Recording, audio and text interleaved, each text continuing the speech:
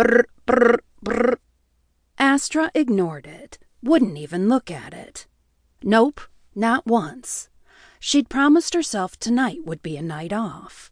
She shoved her hair away from her face and thought again about cutting her long blonde locks. But there was no way she would do short hair. It didn't suit her. Maybe if she was a little bit smaller. She bit back a laugh. She would never be a little bit smaller, and she loved her body just fine. By damn, she loved the curves she'd been blessed with. Hell yeah, curves were in. Brr, brr, brr. Astra stirred the pasta instead of looking at the phone. The stupid cell phone vibrated again. Though she couldn't see it and wouldn't look at it, she could hear it clattering loud against the wood of the table. Wow, someone is way too persistent. She was looking forward to a night of spaghetti and a movie. She'd DVR'd the movie last week and hadn't had a chance to check it out yet. She'd spent the last few days helping ranchers and pet owners, being called to assist with problem deliveries, wounded animals. Not that she didn't love her job. She did. She enjoyed training to be a vet. But she needed a minute off. Okay, maybe more than a minute. Brr, brr, brr. The phone vibrated on the table again. She bit back a curse word. Why couldn't they call another vet assistant? She picked up the phone and turned it over so she could see the screen. It wasn't someone looking for veterinary help. She couldn't resist the smile that crept onto her face. Grant, her favorite uncle. More like her favorite shifter, except she didn't like shifters at all. Well, her stepdad and Grant were the only shifters she liked, the only ones she knew, too. Who could blame her for hating shifters, though? Enemy shifters had killed her mother, leaving Astra to be raised by Doc. She tapped on the screen to answer it.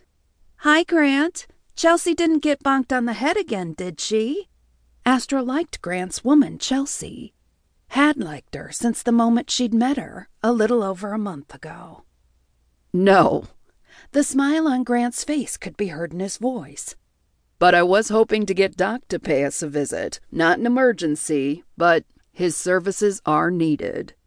Astra squealed out loud. Then she clamped a hand over her mouth. She hadn't planned to lose control that way. Doc was a doctor, a people doctor, not an aspiring animal doctor like Astra. Could this mean... Chelsea's not pregnant, is she? Excitement was hard to hide when it came to Grant and Chelsea having a baby. Grant laughed, the sound welcome in Astra's tired ear. Hey now, we're not rushing that part. Still planning the wedding. Astra laughed too. She knew that. In fact, she was going to be in the wedding. Chelsea had asked her to be the maid of honor. May was supposed to be the matron of honor. Astra hadn't heard what they were going to wear yet, but she hoped it wasn't one of those god-awful colors that bridesmaids' dresses seem to always be. Well, Doc's out of town. Did he not answer his cell? Grant was silent on the other end. That set alarms off for Chelsea. She wasn't sure what kind of alarms, because he didn't seem panicked or anything like that, but still, his silence spoke volumes. Maybe I'm overreacting. I was just going to sit down to dinner. She didn't mention the movie part because she didn't want Grant to feel guilty if he had to pull her away from it. I'll put it aside and eat later. She heard Grant saying something. It was muffled, though, as if he'd put his hand over the mic. Then she heard Chelsea's voice in the background. Hey, Astra! Chelsea. Clearly, Chelsea had either taken the phone from Grant or he'd handed it to her. Why don't you bring whatever you cooked over, and we'll do a potluck thing? May's here, too. Now the signals were really going off in Astra's head. What was May doing there? Why did they need medical attention?